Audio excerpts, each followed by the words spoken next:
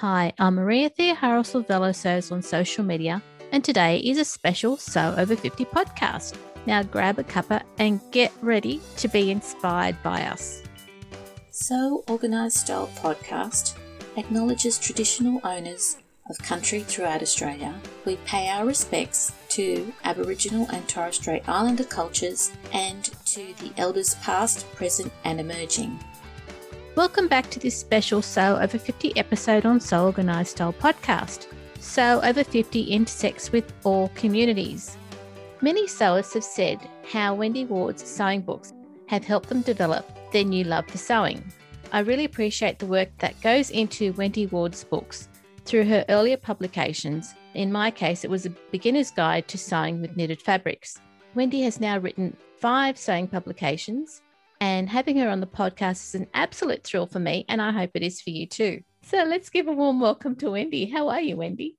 Hi, Maria. Thanks for having me on. I'm fine, thank you. Just a bit hot because it's the middle of summer here in the UK. And yeah, us Brits aren't very well equipped at dealing with the hot weather. I'm really pleased that you've got warm weather because it's a wee bit chilly here in Sydney at the moment. Oh, yeah. Well, let's just say I'm avoiding it. I'm not a sun worshipper, so it's nice to be sat in the cool chatting to you. Wonderful. Thank you.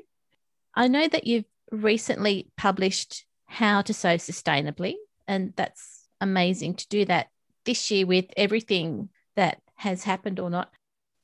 So, I mean, it's 2021 and you've just published How to Sew Sustainably. How did you get all of that organised while everyone's been in lockdown? Talk us through that. It's another book that I've kind of wanted to write for a while, really, because I write quite a lot on my blog about sustainable fashion and sewing sustainably, and it's something I am really passionate about. And I first proposed it to my publisher about a month or so before Sewing Basics for Everybody came out. I think I first suggested it around the kind of late autumn, early winter in 2019. I wasn't completely convinced that they'd go for it. But yeah, after a bit of toing and froing and discussions, credit to them, they said, yeah, let's do it, which I'm quite amazed about, really, because what I'd proposed and obviously what the book became, it is a bit different from the other books that I've done.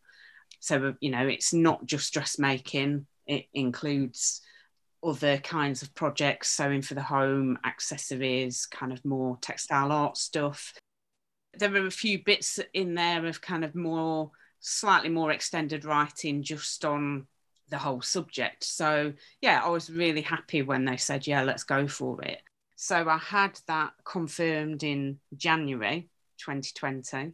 So, yeah, so, you know, kind of in a way for me, just talking kind of completely from my point of view, it kind of helped 2020, really, because I had this lovely big project to keep me occupied that I could do at home. So, you know, in the fortunate position that I had work that I could do at home.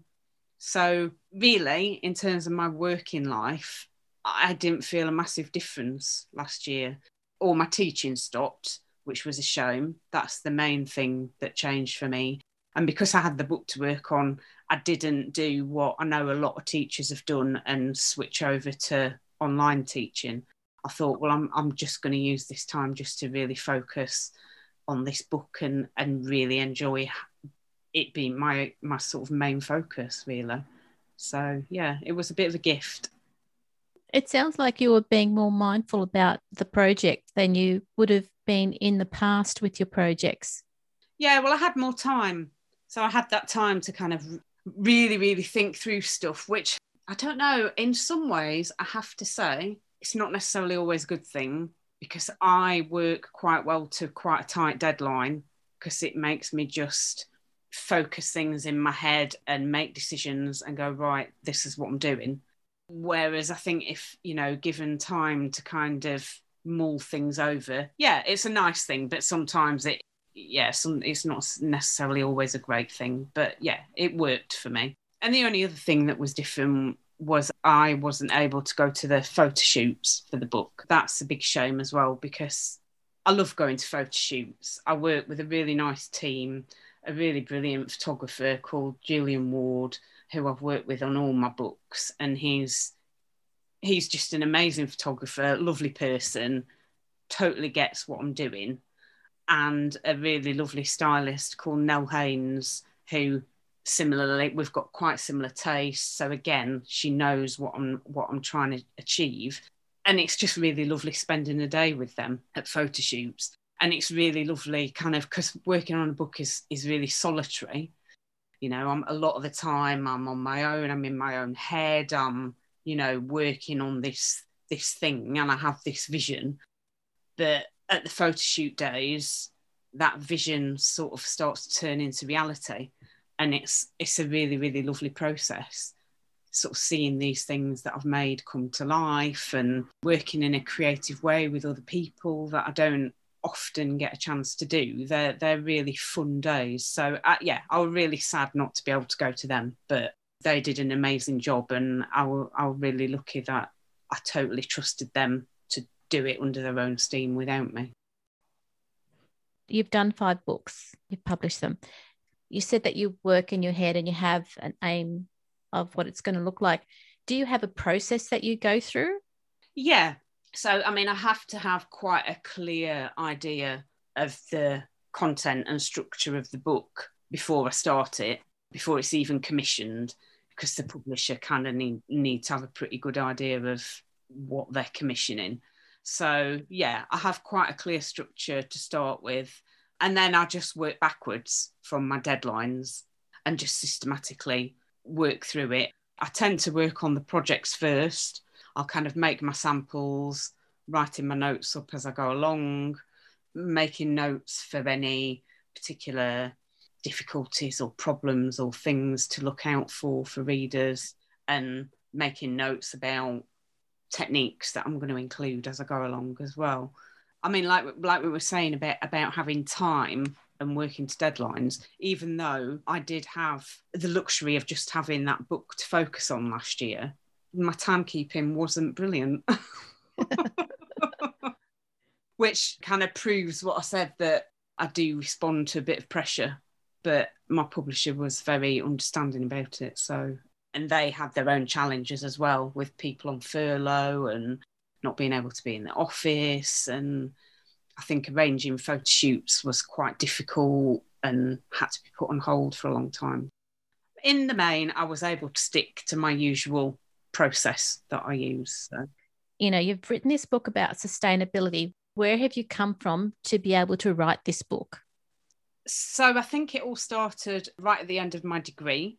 And when I started writing my dissertation, I managed to get a little bit of work experience with a small startup company that were making a small range of clothes from organically grown fair trade cotton. So I did about a few weeks' work experience with them.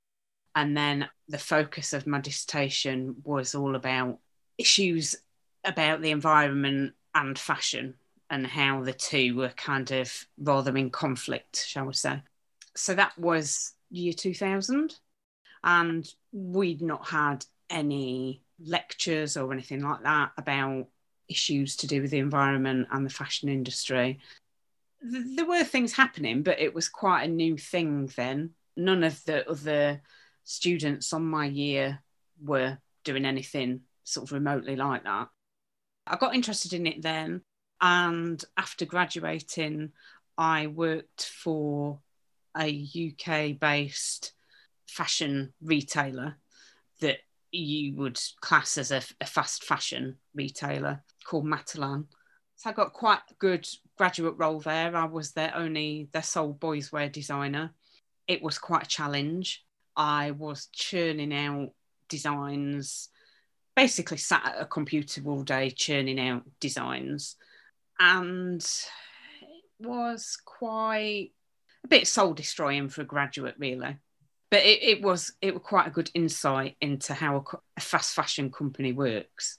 At that time, 2000, I very rarely saw a physical sample of any of my designs. the buyers that I worked with didn't seem to know where the clothes were made. I even asked them. No one knew where the clothes were made, it seemed, or under what conditions, or very rarely saw a sample. So that was pretty demoralising. And then the company that I'd done the work experience for in my degree, they were able to offer me a job. So I went to work for them, which was amazing, and the complete other end of the spectrum. So I went on trips to India to work with small scale cooperative groups that were making clothes for us. I learned a lot about cotton production. It was a great opportunity, hands-on, got involved in everything. So that was great. Were you still doing boys' wear, or did you branch out in your design? I then was doing kind of everything, really. There was only me and the two people that started the company. We were quite limited in what we could do, but it was kids, babies, men's, women's, and we started out doing just nightwear, and then we decided to try doing a range of clothing designed for yoga, and that did really well. That sold in Harrods for a while. Yeah, that was a great experience. It's interesting that you've gone from an everyday sort of item through to a niche yoga design. How did you get to that point? I think it was thinking about the kind of people that would be interested in organic fair trade cotton, because obviously that was its main kind of selling point. And we kind of did lots of research and thought, actually, this might be a good match. And actually, I started doing yoga around that time, and I still do quite a lot of yoga now. So, that's quite nice. That's good. You've kept it up.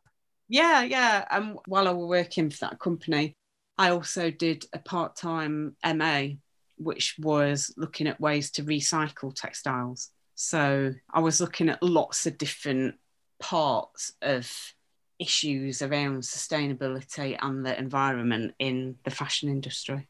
And when you had the idea about writing the book, would the idea that you'd had, would that have been easier for you to then present to the publishers, or did you have to think it through a little bit more than you would have with the guides to sewing that you've already published?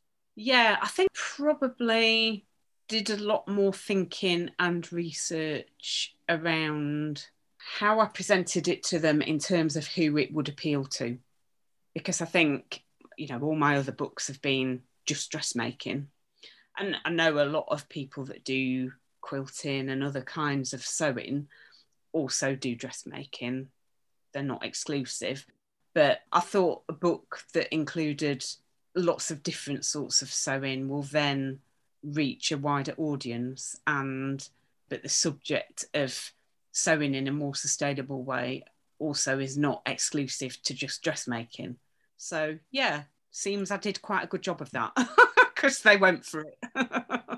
So when you were doing the projects to go into the sustainability book and you were working on them last year, and you said that you did your projects first, was that an easy process for you to do, to go from garment making to all of the other things that you developed for the book? Yeah, it was a really nice opportunity, actually, because a lot of the stuff that I've included were things that when I first started teaching, so I first started teaching in 2007, and I taught in about 3 or 4 different adult ed centres when I lived in Brighton. And I didn't just teach dressmaking classes then. I also taught 2 other courses, one just called Recycled Textiles and another one called Alterations. So in the Recycled Textiles one, we did no dressmaking, and it was very much the projects in the book that are more art-based projects. That was a lot of the stuff that I taught back then in that course. And in the Alterations class, we did a lot of basic alterations, hems, taking things in, letting things out, but also a little bit of kind of customising and modifying clothes. And both of them courses were always really popular. It really nice to go back to that. And, when you weren't doing the garment sewing and it ended up being, using textiles for art, did any of the students also want to use textiles for mending applications? Yes, actually. And it would be mending clothes. So a lot of the places that I taught those courses were in very local kind of outreach centres in maybe more deprived communities that were organised and run by the adult ed centres that I worked at.